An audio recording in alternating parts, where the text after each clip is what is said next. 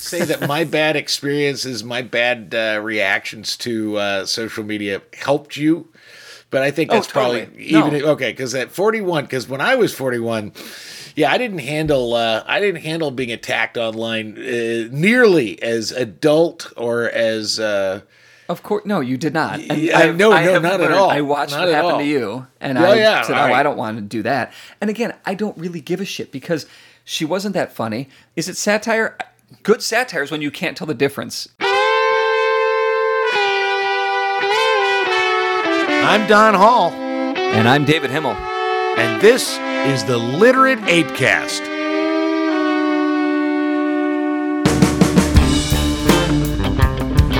Don and David get a little saucy, so be forewarned, your sensitivity is not their problem. The Literate ApeCast is for people who can handle both their liquor and their gag reflex.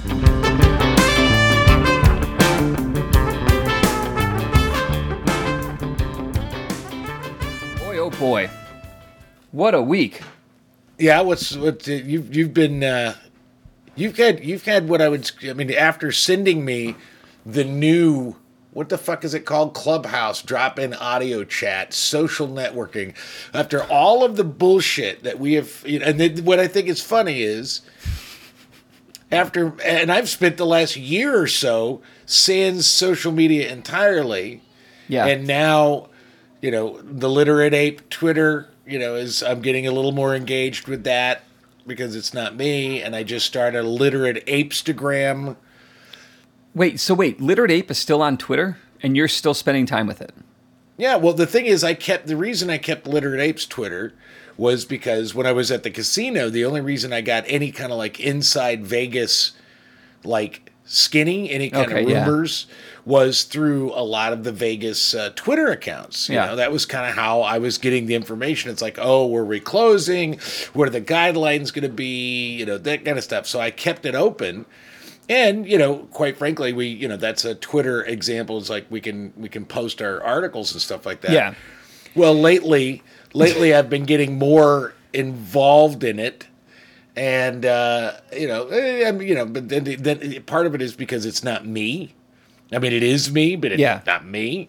And then the other day I decided to, maybe a Literate Ape could have an Instagram because I've got hundreds and hundreds of photos of us doing Bug House, doing Identity Flip, the sickest fucking story. It's got all these photos of. I love getting Facebook memories from when we were doing Identity Flip, and that was 4 years ago. Exactly. And so we've been doing this a long time, and one of these days we're gonna have our big break. Woody Allen is gonna find us, and he's gonna.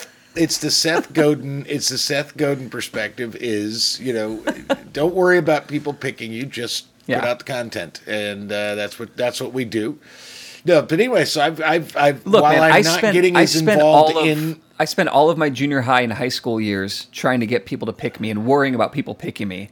And all it did was keep me a virgin until I was 20. So I don't need people to pick me anymore. Yeah. I'm doing my own thing. But that one of the things I think is interesting is that just about the time when Literate Ape is starting to, I've been playing around with the website a little bit, and I've just been kind of doing that because now I work from home, so I have time to do some of that. You're bored. Stuff. No, it's not that I'm bored. It's that I can focus on. I mean, I've already got a template for how I want to do Bug House once Vegas opens up a little bit. It's going to be a little bit different than the format will pretty much the same, but the production of it will be a little bit different. So I'm working on that. But you this week, all of a sudden, kind of got embroiled in your own social media drama. So here's the thing. So back in 2008, maybe 2009, when Twitter first started, I remember going to my girlfriend at the time said she heard about this this Twitter meetup for journalists, and she's like, "You should go to this thing." And I'm like, "Okay, cool. What's Twitter?" She's like, "I don't know, but it's a bunch of journalists getting together at this bar. You should go and meet people and network." And I'm like, "Yep, great idea. Thanks." So we go. And everyone's asking me, "What's your Twitter handle? What's your handle?" And I'm like, I don't have one. I don't know what Twitter is. Talking about, What is this thing? And I asked that question, what is Twitter? How does it work? What is this thing? several times, several different ways to several different people. The answer that I kept getting was, well, you follow someone you're interested in. Okay, then what? Well, then you follow them. Follow them where? Like to the store? No, like online. Now remember, this is 2008, 2009, so following wasn't right. Yeah. But I didn't understand the concept. This was before there was even like the really good iPhones. I was just going to say, like, the iPhone was still brand new out of the box. Yeah. This is mostly like online. I'm trying to wrap my head around why you would follow somebody in this virtual space, this online space, and I left that night not having made any real genuine connections that would help my journalist career. But I went home and I opened up a Twitter account, and then I just kind of left it. Because I didn't get it, because I'd spent my whole life being taught, don't be a follower, David. Yeah. Be a leader. Be a leader. So the idea, just like that idea of following people was like, it was just antithetical to me. It didn't make sense. It was like contrary to everything that I had been taught. When I got into social media in 2008, 2009, that was not how it was positioned to me. And this is so funny. It's so funny that was your reaction, because that's what people told you. You could follow other people. I was told people could follow me. That was really why so it was like, oh, well, yeah, I want people to follow me. I'm not going to follow them, but they can, far out. And and maybe somebody had said that to me, well, they can follow you too. And I'm sure my response was, follow me doing what? Oh, and this is where we got like all the food porn, and I'm a foodie, and look at my, who gives a fucking shit? I still don't give a shit. Anyway. So you had okay. So we've established you've had a Twitter account since that point. In fact, it's funny that because of your thing, you just started following the Literate Ape Twitter. I didn't even know we had a Literate Ape. You didn't even know we had it, even though we post every day. Post on it. But okay, go ahead. So. So I would go to Twitter every now and again just to see, and I would go, why am I doing this? This is dumb. I don't care.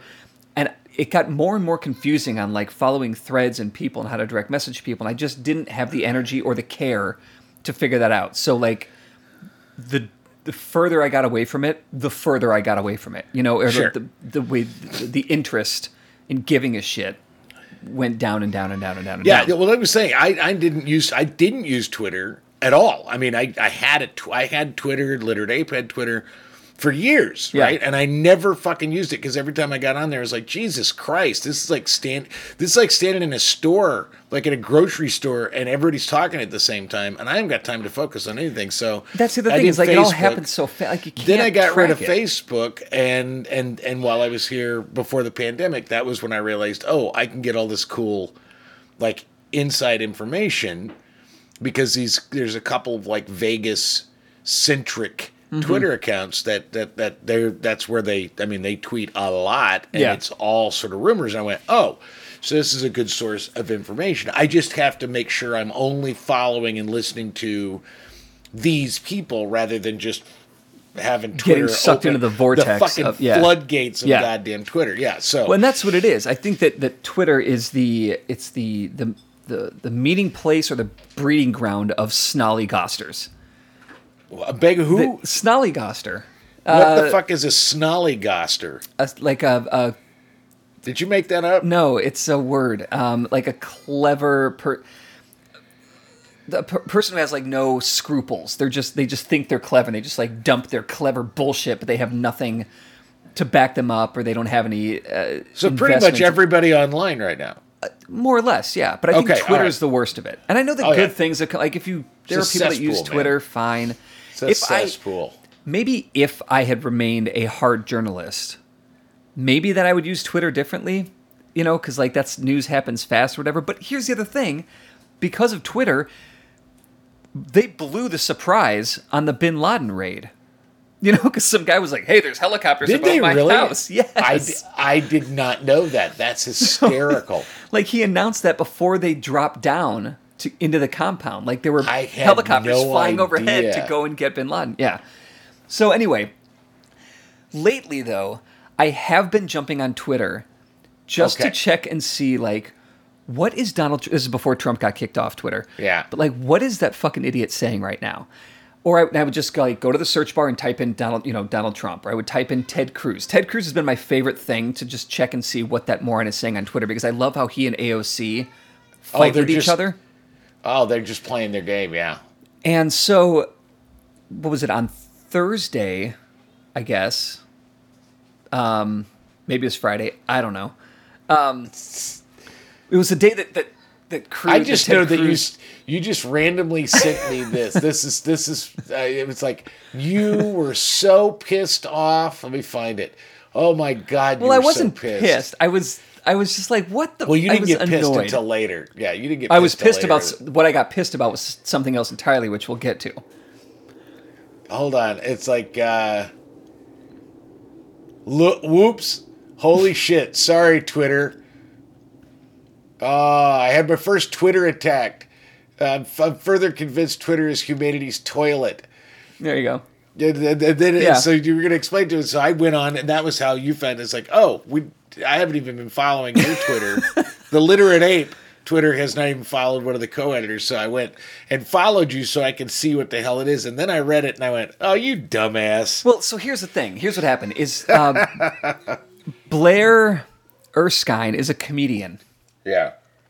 She posted from the director of communications for Ted Cruz, Senator Ted Cruz, and she posted this video saying, y'all don't like Ted Cruz, y'all want him to leave, and then when he does leave, y'all get mad at him for leaving? Like, wake up, America. Like, this stupid thing. And because I don't know who Blair Erskine is, no one does. There's 7 people that fucking know who Blair Erskine is. I don't know how to read Twitter quickly. I was taking a shit when all of this happens. I'm just like, let's see what's going on with Ted Cruz and his stupid Cancun thing. So I jump on and I see this post and I'm like, oh my God, his fucking communications department sent out this video. Of course they did, because they're Ted Cruz. Well, I mean, the thing is, we've kind of hit a point where the Republican. Well, I would argue that there are people on the progressive side that are just as ridiculous, but things are so ridiculous that we're getting to a point where you just can't even, like, somebody going online and making fun of. Right. Where's the satire? I mean, it's like The Onion no longer is funny because it could be true. It's the same as the front page of the New York Times. Yeah, exactly. Yeah, right. And so I understand why that might be confusing if you saw it, because it's perfectly plausible she would be really.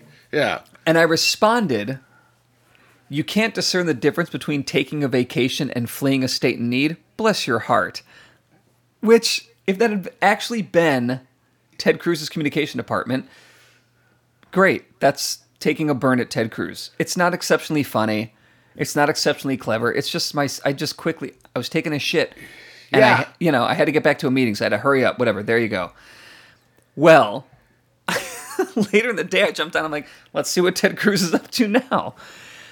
And holy shit, my notifications has never blown up like this. I had like 30 notifications, and I'm like, what? Why? So I look at them, and people just came at me. 30 notifications on Twitter that's such a pathetically low number. It's not for me, though. And that was just when I first looked at it. I don't know what it total. I don't know what it totals now. Yeah. I don't really care, but because that's how many people know who Blair Erskine is. There's 30 fucking people. Just like, and people were coming at me like, you don't know, you can't discern the difference between satire and real life, and she's a comedian, and like coming at me like, how dumb am I? And then people were attacking my my bio, which says writer of comedy, and they're like, you're a writer of comedy? You don't know. Yeah. And some guy doesn't say good comedy. You go to... This is what I think was so funny, is instead of fighting back or saying, fuck you guys, or whatever, which is the sort of Twitter speak now, is like, you fucking... I'm going to go get raped and hang yourself, because that's pretty much standard Twitter now. You're just like, yeah, but I'm not a good writer. You're just... You go into full self-deprecation. I just leaned into it. Because look, here's the thing. I fucked up. I misread a comedian making it. She's not from the department of Ted Cruz's communications. She's not from his office. See, my reaction would have been, oh, she's a comedian. So when did she do something funny? I mean, I don't know. I would have gone right back into attack mode. You go right back into, yep, I'm sorry. Stop throwing rocks at me. I suck. Well, I mean, it was exactly what you were doing. Because I'm not going to engage the Twitterverse because I'm smarter than that. I have other shit to do, including finishing taking my shit. Like, I don't care. Which is fair. Which is fair. All right, everybody, calm down. I didn't realize it was satire. Sorry about that. Lesson learned. I'll go back to my cave of shame. And some people were like, at least you could admit you were wrong. I'm like, yeah, it's called humility and adulthood. And it's something that Twitter is exceptional at. See, that's the satire that I threw. At 41 now, I would like to say that my bad experiences, my bad reactions to social media helped you. But I think that's probably because at 41, because when I was 41, I didn't handle being attacked online nearly as adult or as. Of course, no, you did not. And not at all. I watched what happened to you, and I said, I don't want to do that. And again, I don't really give a shit because she wasn't that funny. Is it satire? Good satire is when you can't tell the difference, whether it's a joke or not. So yay for her. Yeah, so she nailed it, yeah. I didn't watch the video, so I didn't know. But it was like, just how quickly people are like, what the fuck's wrong with you? And here's the other thing, is that I wasn't even, I wasn't attacking the comedian. If anything, I was like on the side taking the piss out of Ted Cruz even more. It's exactly what you were doing, yeah. But people don't see the nuance, or it was just so funny. Like, and this is exactly why I don't follow you fucking clowns on Twitter. I'm not gonna delete my account because that's a puss move. I'm just gonna keep doing I deleted what I do. my Facebook account. That wasn't a puss move. That was the best goddamn thing I ever did. I mean, there are like but 5 I'm saying things deleting in my my account life. like David Himmel doesn't understand satire. Oh. He's not a funny writer. Hey, he's literate ape.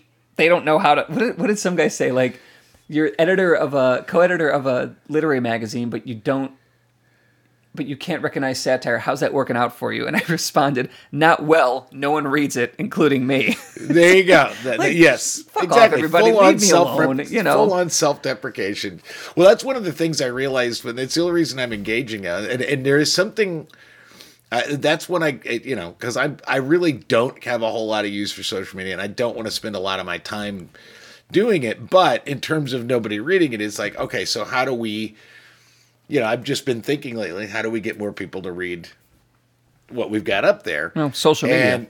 It's an online magazine. So that's kind of how we do it. So one of the things I've been doing, like a perfect example is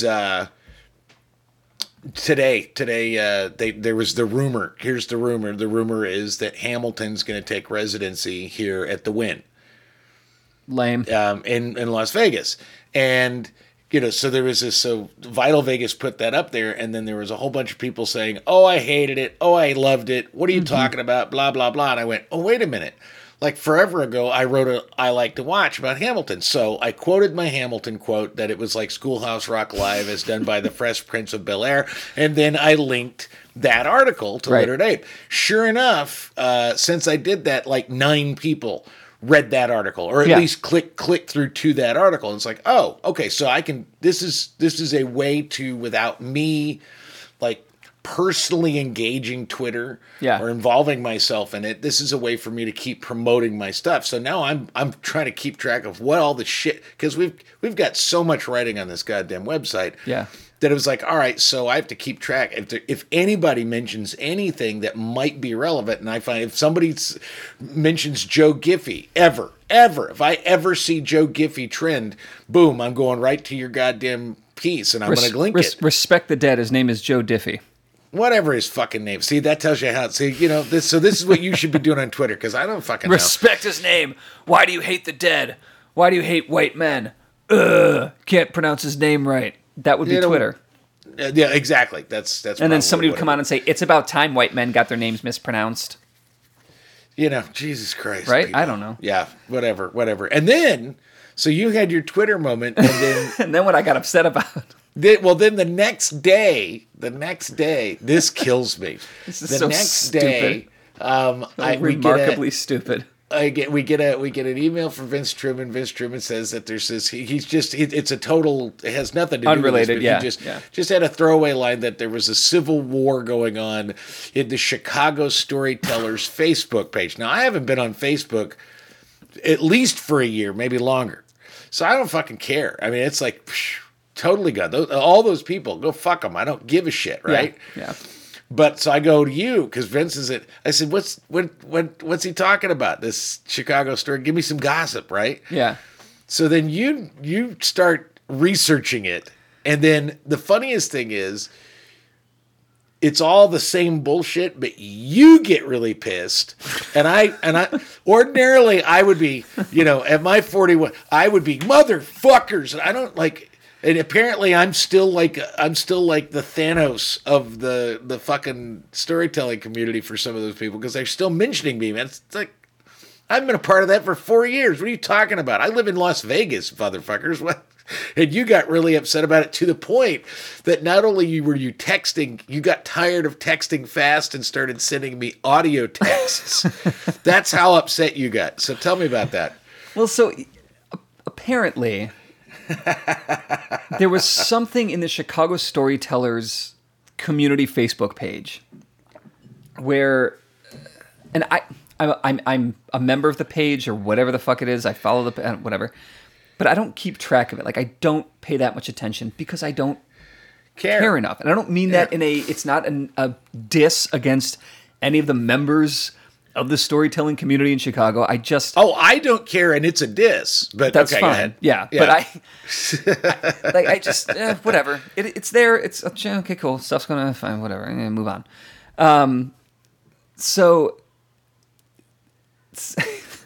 How do I even begin to explain this? It's like trying to decipher the bickerings of 12-year-old children at school lunch. Like,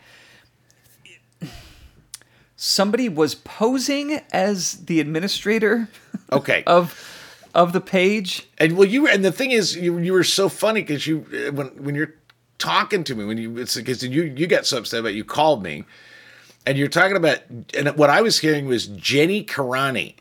Yeah. And it's Jimmy Carrane. Okay. So I didn't know it. And you were like, do you know a Jenny Karani? No, I've never heard that name. It's Jimmy Carrane. I've known Jimmy Carrane since Live Bait. Okay. I mean, he did a show with Jeff Garland. He's been around for a really long time. I love Jimmy Carrane. Mm-hmm. I mean, he's an old cranky Jew, but I love him. It's just he's been one of my favorite performers and teachers in Chicago. Mm-hmm. But I didn't know this. But yeah, so there was Jimmy Carrane, and then you were like, do you know Alvin Lau? And my story with Alvin Lau is, well, first of all, I know that Alvin Lau is sort of a class A cunt, hands down. The guy, he is. He's just a fucking bitchy, whiny cunt. And my only interaction with him on a personal level was that the first time I ever did the Moth, I came in second place with my first story. He beat me with a brain cancer story. And he was fine. But he is, if there's anybody that's Johnny One Night, it's all white supremacy. It's fucking Alvin Lau. And he's not even really a part of that because he's Asian. And Asian, we all know, is white adjacent. My Asian brother-in-law told me a couple of weeks ago, we were talking about racism, and he's like, look, man, nobody cares about Asians. Like, yeah, whatever, but we're not like really people of color. We're not part of this whole thing. That's his take on it, and that's fine, whatever. Hey, a representative, this I saw on Twitter, a United States representative on a Zoom call basically said that Asian Americans are not people of color. I mean, said it right out loud. Yeah. I mean, look, that's the game they're playing. There is 100% racism aimed at Asians, at Asian Americans. So yes, that shit exists. I saw on Alvin's Facebook page as I was scrolling through this yesterday, just trying, who is this guy? Why is he upset?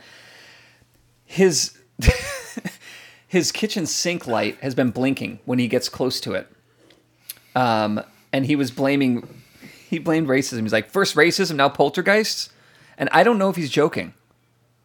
Like, does he really think that? No, he's not joking. Like I said, he's an asshat. This and guy, even if he is joking. Why is that the time to bring in racism?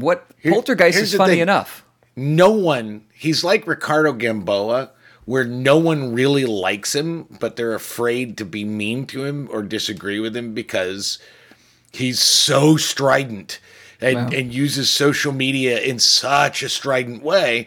It's like Lily B. For a long time. I don't know about it now because I don't give a shit. But at the time, nobody wanted to combat or say anything against Lily B because she would use social media as this weapon. Well, yeah. Alvin Las, that he's been doing that since there was social media. I mean, yeah. I think the very first tweet was Alvin Las saying, Twitter sounds racist, whatever. Yeah.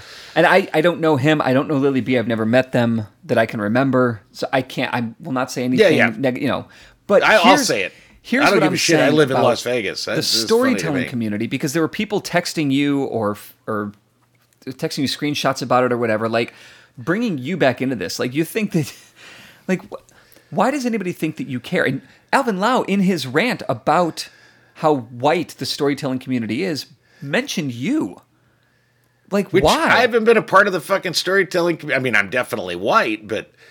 But why? What does Don Hall in 2021 Chicago storytelling have to do with anything? You left Chicago 2 years ago. You left the Moth 4 or 5 years ago. Like, what the? That's why you say you're the Thanos of the story. I don't think you're the Thanos. Because I they think still talk about it. I think you're the giving tree. Because I think that you gave them a stage, you gave them opportunity, you gave them coaching, and they took from you and took from you and took from you. But you're the giving tree with an alternate ending. Is that when they were done with you, they didn't sit on your stump and say, hey, thanks for everything, or just let's be comfortable. They took you and they shoved you into a wood chipper, and then they went dancing in the bloody gush of your mulch. Nice. That was... Okay.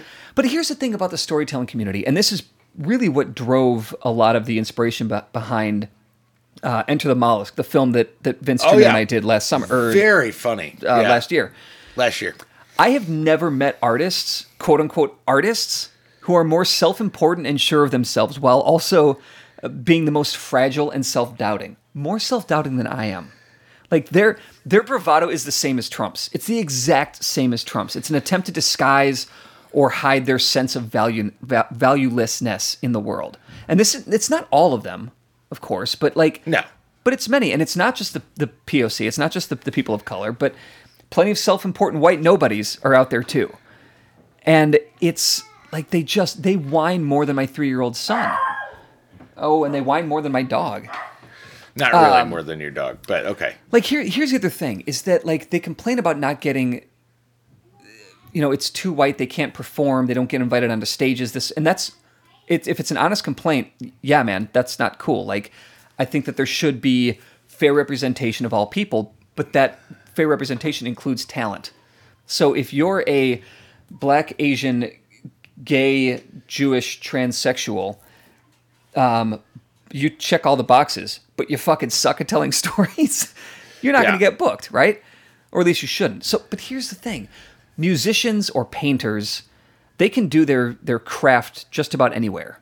Well, storytellers can too. Well, but musicians and artists, they can bust, they can do graffiti, they can go to open mics. With storytelling, storytellers can do all those things. But they seem to be unable to perform anywhere except in these curated shows, and here's why. Because you can't just go to an open mic, you can't just go out on this. If you went down to the Red Line and the state stop on the Red Line and started telling your story about your uncle having you throw, or your grandpa having you throw rocks and catch them on your head or whatever, people would think you're a fucking lunatic. They wouldn't stop and go, wow, here's an interesting guy. I'm going to give you some money. And here's why. Because talking about yourself isn't fucking art. Whitehair did that. He built a mobile stage that he could bike around, and he would bike to like parks and street corners and set up his little stage with his microphone and his little PA system and invite people to come tell stories. He did that all the time. You totally can do that. Then why don't they do that instead of bitching about not getting booked? Because it requires effort. And, to be perfectly honest with you, when they are at a curated show, people have to sit and listen to their bullshit. And when they are in the public, people don't have to listen to it. And that goes to my point. Like, you're just complaining about people not listening. Listen to me! Listen to me! Am I a storyteller? Oh, fuck off. I'm as much a storyteller as anybody else who can fucking talk. Okay, let's be fucking serious. You've done storytelling shows. I've done it. I will do it again. I have loved everyone I've ever worked with. I appreciate everyone I've ever met in the scene. I don't have a bad thing to say about anybody that I've met, really. But again, there are people that tell good stories, and people. Katie, my wife, is a terrible storyteller. She tells stories, they meander, she leaves out details. It's like she's not good. You, I think, are a good storyteller. You have a beginning, middle, and end. You have the right details in there, and I don't know if that comes. Can it come from practice and coaching and taking classes? Sure. Okay. But let's not give too much credit where credit isn't exactly due. We're just talking to each other. And storytelling, you're just talking at people. It's there's no dialogue. I just feel like it's this warped sense of self-importance and this warped sense of important artistry. And I don't think that storytelling is art. Put some music to it, put some rhyme to it, put some poetry to it. Okay. I think it's art, but of course I'm going to think it's art. But yeah, I mean, I'm kind of playing devil's advocate against myself here because, I mean, anything can be art, and I do believe that. But I just feel like this particular community sometimes takes itself way too seriously about its art. And therein lies the problem. If you take yourself too seriously, even painters, the snooty painter, go fuck yourself. Just take your shit into your stupid big loft with your I'm painting my body on my drapes and I call it man's manifestation of fury. Fuck off. Like, did you make art? Cool. Is it good? Great. Is it making a statement? Yeah, that's cool too. Can you stop bitching about everything else? Maybe just fucking paint about it. Maybe get a fucking stage and pull a white hair and go down to the red line and state. Let me pull it one step away from specifically the storytelling community and go to sort of the state of activism in our country. Is that it's really easy to bitch about stuff. I mean, it's the easiest. If there's anything Twitter and social media in general has exemplified, is that it's super easy to tear things apart and bitch. And it's actually more complicated to actually give people something to look forward to, give people some ideas. I mean, the reason Obama was so successful arguably, but in campaigning was because he was giving people something to vote for. Right. The problem we have right now is that there's no more Trump, which means that there's nothing for them to vote against on the Democratic side. So now they're tearing each other apart because we didn't tearing each other apart. Well, yeah, because we don't really focus on something. So what I would say in terms of the storytelling community specifically, but in a larger sense, anybody can sit and piss and moan about white supremacy, but unless you're planning on doing something about it and actually doing something about it other than just saying, hey, you shitty white people, which I got to tell you is really not going to work. Right. Thanks, but it's really, really not. I wrote an essay that's coming out next week sometime. But one of the things I realized was, and I didn't realize it until while I was writing it, but one of the things I brought up was Randall Terry with Operation Rescue, the anti-abortion, sort of the original anti-abortion group. And one of the things about Randall Terry was that they wouldn't have him on TV after a while because his MO was to scream his opponents down. Like, no matter what they said, he'd just scream at them. And it was either that if he just kept screaming, they'd shut up or whatever. So they stopped putting him on TV. And one of the things that I realized, because I was in the 80s in Wichita, Kansas, which was sort of like the home base of Operation Rescue, I realized that at the time I was an anti-abortionist. I was pro-life. But after the summer of Operation Rescue, I decided that I was going to be pro-choice. And it wasn't because of some, epiphany about women's reproductive rights. It was because I didn't like those fucking people. Right. So I didn't want to, if those were the people that were anti-abortion, I didn't want to be associated with it. So I became pro-choice mainly because I didn't like Randall Terry. Yeah. Well, we're living in a world where we just got a whole new version of Randall Terry, and what they're doing is screaming about white supremacy right now. So it's going to backfire if you don't find something positive and productive to do about it. Right. There's my boy. On the topic of pro-choice. Yeah, you had the baby. Harry, say hi. Can you say, I want to be a storyteller? I want to get it. Yeah. Yeah, and I guess it really is like, again, the representation fairness is extremely important. I am all for that. I'm not saying, quit your bitching and find your own stage. I'm not saying that. What I'm saying is, what annoys me about it is that everything that surrounds so many in the community, it's this me. They're very much like the 3-year-old that I live with. It's all about them. It is completely self-centered. The self-importance is grossly bleeding over. It's like in Ghostbusters 2 when there's the ooze living underneath New York City. Underneath the Chicago storytelling community is this ooze of self-importance, and it's vile. And that's the problem I have with it. It's just that and all of your stories are about you. And look, I'm guilty of it. I participate in it. Listen to me, talk about me. And everybody sounds the same. Like they all... When I was a boy growing up in the south suburbs of Chicago, I had a dad, and we got along until like it all has the same tone and the same beginning, and you can tell when the authenticity goes out the window. Hi everybody, I'm David Himmel, and I'm going to tell you guys a story.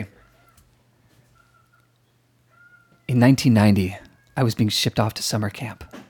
Or I could do it like this, which is more authentic. Hey, it's me, David Himmel. So in 1990, when I was going to summer camp, my penis fell off, and that was really awkward. What? Darn right, nothing. You see, like, this is what bothers me, and I'm totally keyed up right now. I'm keyed up, and your child is wreaking havoc in your office. I'm kind of going off the rails here. But I can't. You know what I'm going to get you for your... When's your birthday again? When's your birthday again? My mother gave birth to me. Yeah. Late at night on a Saturday, May 26, 1979. There was... Right. Jimmy Carter was president. The oil crisis was happening. I was the first child for my parents. They didn't know what to do. They were first-time parents. They didn't know what to do. But my mom gave birth to me, and eventually they brought me home. And then you had to escape Guatemala, and you ran through stuff to get onto the other side of the border. I've heard that story. I faced no hardships. I faced no hardships. Oh, there you go. My life was a breeze. It's true. I broke my arm. I had a little cancer. May 26th, I'm going to get you a padlock for that fucking door. Because how do you do anything in your office where you can't lock your door? That or a bat for your child just to smack him. I had rented an apartment in 2013, and at the time, all of the doors, they latched perfectly fine. But as time went on and the apartment building settled, the doors no longer latched, and I was faced with a door that wouldn't ever fucking close. All right, Simeon cohort, here's Don and David with the 6 things you should do for the week. My first thing is a read. It's in the magazine, I'm never sure how to pronounce this magazine. Jacobin? I don't know. Okay. Jacobin. It's the Socialist magazine. Yeah. Interesting story. It's actually a really well-written magazine. And they're not stupid. They're not stupid. They're zealots, but they're not stupid. Most zealots aren't stupid. This isn't your parents' socialism, meaning your racist parents, your right-wing parents' socialism. This is like sensible socialism. Anyway. I don't think it's any more sensible than their socialism, but okay. Their story is ending poverty in the United States would actually be pretty easy. It's an interview with the authors of the book Broke in America, Seeing, Understanding, and Ending U.S. Poverty. Interesting read, and then I would recommend go read their book. Yeah, I think that's good. Yeah, I get some stuff. My first is a watch. I want you to watch, this is an AMC documentary. I didn't know they did documentaries. They do, apparently, and it's called The 7-5. Okay. And it is apparently in New York. It is the most like, okay, let's look how corrupt cops can get. Ooh. And it's about this group of dudes headed up by one guy, and they actually have like video footage of him. Before they put him in prison, he agreed to go in front of this council, this congressional hearing. And so they've got the congressional hearing. Then they've got him now. He's out of prison now, and he's talking about it. And the dude that turned him in is talking about it. And you see all this video footage, and they were the most fucking corrupt drug dealers killing people. The cops were.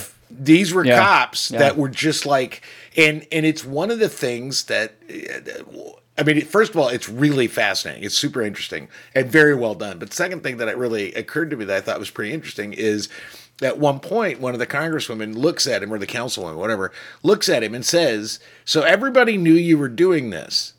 Why did no one turn you in? Which is the big question that we're asking about the cops today, right? Yep.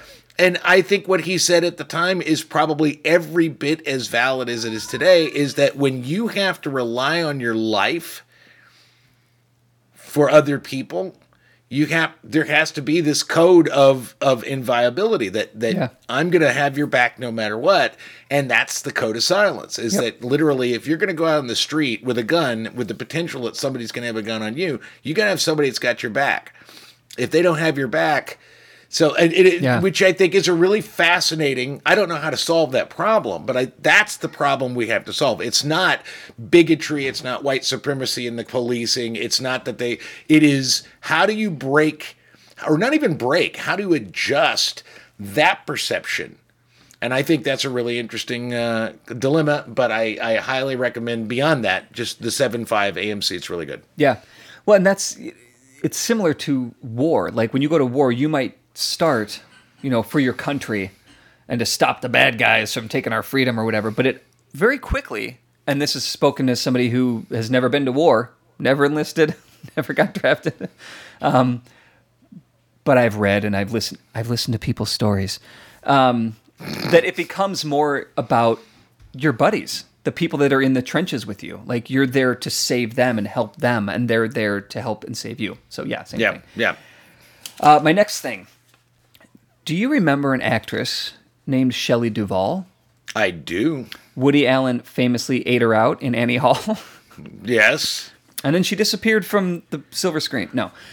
She played Olive Oil in Robert Altman's Popeye. She was also in Robert Altman. She did a bunch of Robert Altman. She was Robert films. Altman's muse. And then like the biggest thing was The Shining. The Shining, right. And then she ended up, didn't she do like children's television? She did children's television for a while, yeah. For a while there, and then she kind of dropped off the face of the earth. And then Dr. Phil put her on as an insane, that's Shelley. I loved Shelley Duvall, and I never saw the Dr. Phil thing, but kind of forgot about her because she left the zeitgeist. Yeah. But I stumbled upon this story in The Hollywood Reporter by Seth Abramovich called "Searching for Shelley Duvall," and he goes down to Texas and talks to her, and it's really interesting and sad and okay because she's fine. Yeah. But it's a really interesting story about this woman who was everywhere and is in these really big movies and then is gone. She just left it all behind. So it's called Searching for Shelley Duvall in The Hollywood Reporter. Interesting story. Very good. I will read that. Number 2 for me, HBO Max, Judas and the Black Messiah. You gotta fucking watch this shit. That was one of my 6 last week, and and I hadn't watched it yet, and I watched it, and it is, first of all, it's excellent. Mm-hmm.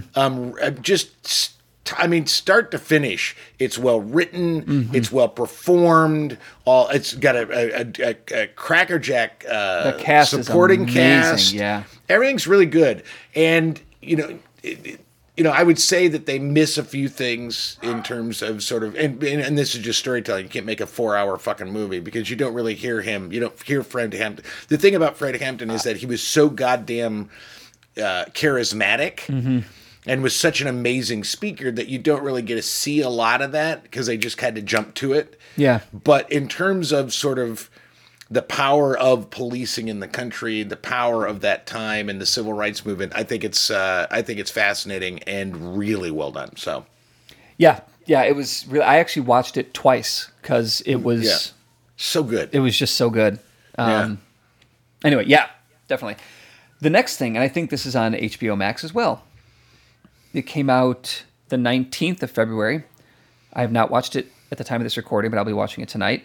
Nomadland with Frances McDormand. Yeah. I thought that was Hulu. Oh, it is Hulu. You're right. It's Hulu. Because if it was HBO Max, I could watch it, but I can't watch it because I'm not paying for fucking Hulu. Not for one movie. It's Hulu. It's like already nominated for several Golden Globes. There's Best Picture buzz, Best Actress, Best Director, but like it's meant to be really, really good. I've got a friend who watched it the other day, loved it. So, yeah, rock and roll. And then my third thing is it's on Netflix. I loved the first 2 seasons. I don't know if you did. I just love Bill Pullman in his old man best. The Sinner, season 3. Have you watched any of The Sinner? I've never even heard of it. Oh my God. It's such a good...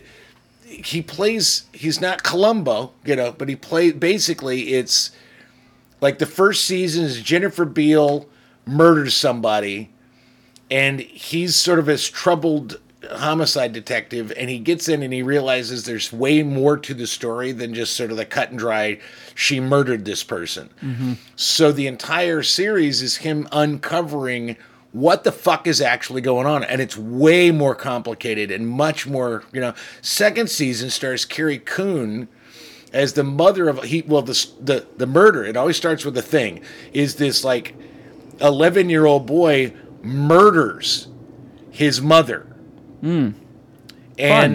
And so Bill Pullman, his character comes in, and he's old and sort of like got bad sciatica, and he's got he's insomniac, all this kind of good shit. He's a fucked up dude, and it turns out that Carrie Coon is his actual mother, and she leads a fucking religious cult, and it gets weirder and weirder and weirder. Wow. This one is this young guy ends up getting in a car with his buddy from college. They wreck. And the guy gets away, he's got some injuries, but the other guy goes through the windshield and dies. But Bill Pullman gets called in and realizes the guy went through the windshield, but died. It took him an hour to bleed out before the other guy called 911. So he waited until the guy was dead before he called 911. So now he's trying to figure this shit out. It is really good. I love The Sinner. I think it's great TV. And I just love Bill Pullman. How does this fit in with his and Ted's Excellent Adventures? Is it part of canon? Yeah. There's it's the dark side part of it. Oh, cool. Okay, right on. You're just a comedy genius, aren't you? Not according to Twitter. You can listen to the Literate ApeCast on Apple Podcasts, Stitcher, or any place you find your podcast Jones. If you enjoy listening to two white guys holding court, review or share the show on your own platforms, or throw us a few bucks on Patreon. For more information about Literate Ape, go to literateape.com and check out the rest of our podcasts, all of our writing, and our events. Music on the ApeCast is courtesy of Mike Vinopal and Locomotive. You can find them all over Chicago and online at locomotiveband.com.